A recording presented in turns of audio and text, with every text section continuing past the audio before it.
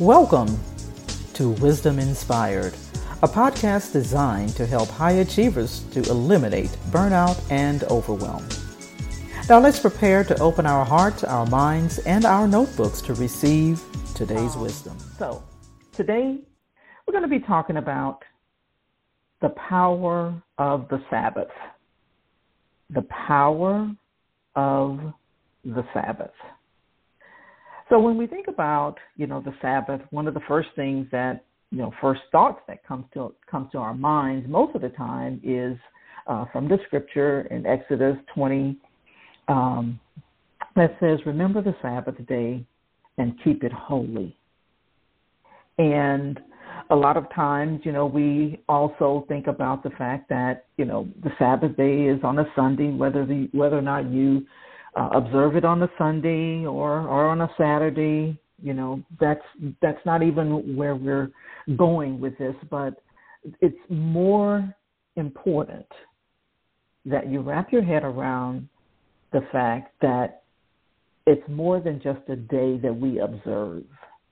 It's more than just a Sunday when we, go to church, when we, take a break from, our regular routines during the week. It's more than just an observance. In fact, it's not merely just an observance or an add-on to balance out our busy or hectic weeks, right? But rather, it's the key that opens life to its fullest and best potential. In fact, Jesus tells us his purpose for the Sabbath is for our benefit.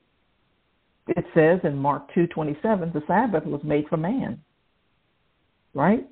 Not man made for the Sabbath.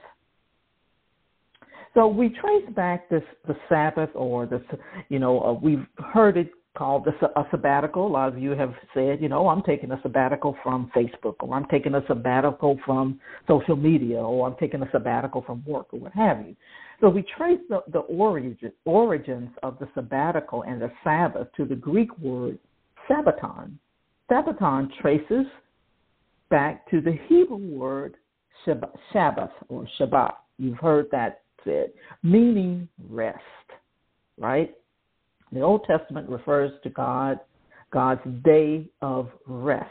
We find that in Genesis, and Sabbath referring to an entire year of rest, which is found in Leviticus 25, 3 through 5. Here's another word that I discovered, meaning rest, menuha. Menuha, which is the Hebrew word for rest. But it's also translated as joyous repose, tranquility, delight, right? God didn't rest in the sense of taking a nap or chilling out, right? Instead, he rested because he was celebrating and he delighted in his creation. He was finished, right?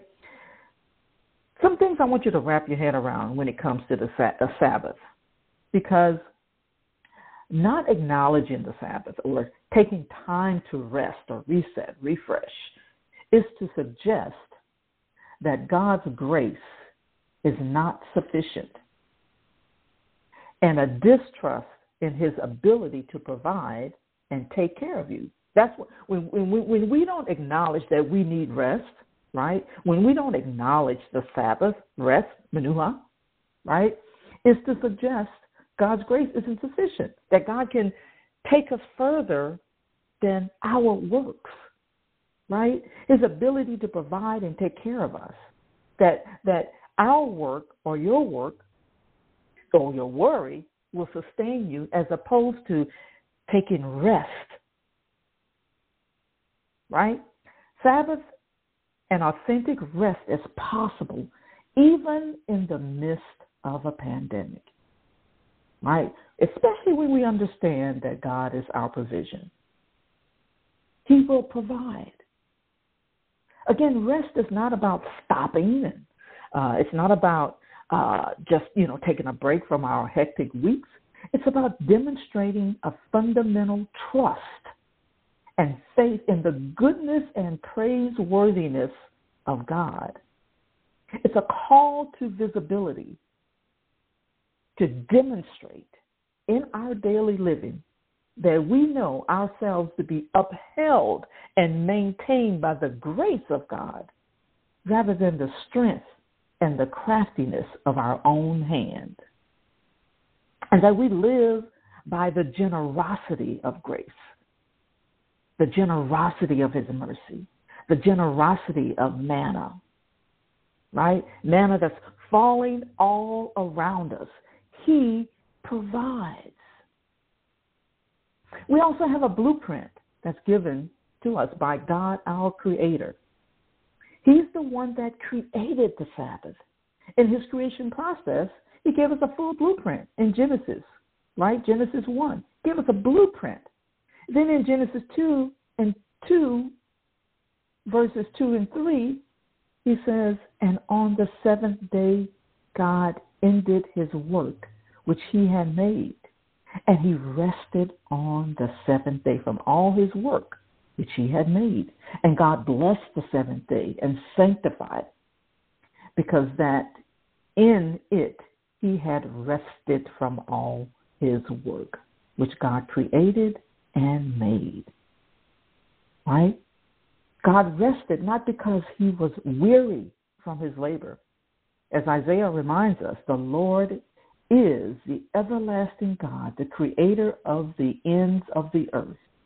He will not grow weary.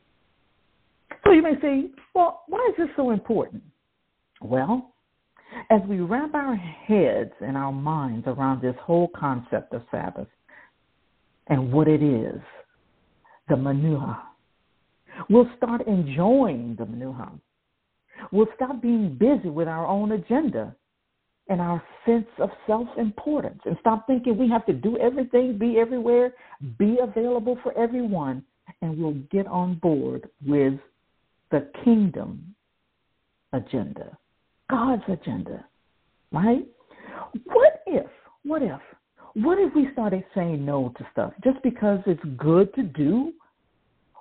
Doesn't mean that it's for us to do. Doesn't mean that it's time for us to do it, right? What if we started putting things in place in our personal lives and businesses that frees us up long enough to spend time at his feet, right? Like Mary did. She sat at the Lord's feet listening to what God had to say or what Jesus had to say. And what did he tell her? He said, Mary, you have chosen what is better. And it will not be, or Mary has chosen what is better, and it will not be taken away from her. Right? What if we started taking the time to spend time with the creator of time, who can show us what a time of manuha really looks like, what a time of rest really looks like? What if we begin demonstrating to a fallen world what the goodness of God is in our lives and our businesses by having more time to spend with our family, right? What if we demonstrated that it's entirely possible to experience true manuha because we understand that the Sabbath was created for us?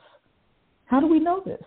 Well, we know this because, hey, God doesn't need rest. We just saw that in Isaiah. He simply demonstrated rest for us, right? Then and only then can we truly understand the true power of the Sabbath. See, the world is best when it lives for God and God's pleasure, with a concrete, practical vision that calls each of us to arrange our economic patterns and priorities so that everyone is enabled and empowered to participate in the manuha of God. The Sabbath is not a break from life, but rather a profound theological lens that enables us to get a better look at all of it. In this observance, we commit ourselves to honor the presence of God in all things and to participate in the ways of life and health. You see, it's really a matter of life and death. When we forsake the life-giving and life-sustaining grace, according to Psalms 104:27 through 30, demonstrating that we think what we think we can live by is ourselves rather than live by his might, right? So I propose to you today all of these things as a way to demonstrate and live in the manuha of the Sabbath, the power of the Sabbath. So, as always, I hope this wisdom inspires you. I hope it inspires you how important the Sabbath really is. That it's not just a day that we observe. It's not just a time that we take a break from our work. It is really something for us to enjoy.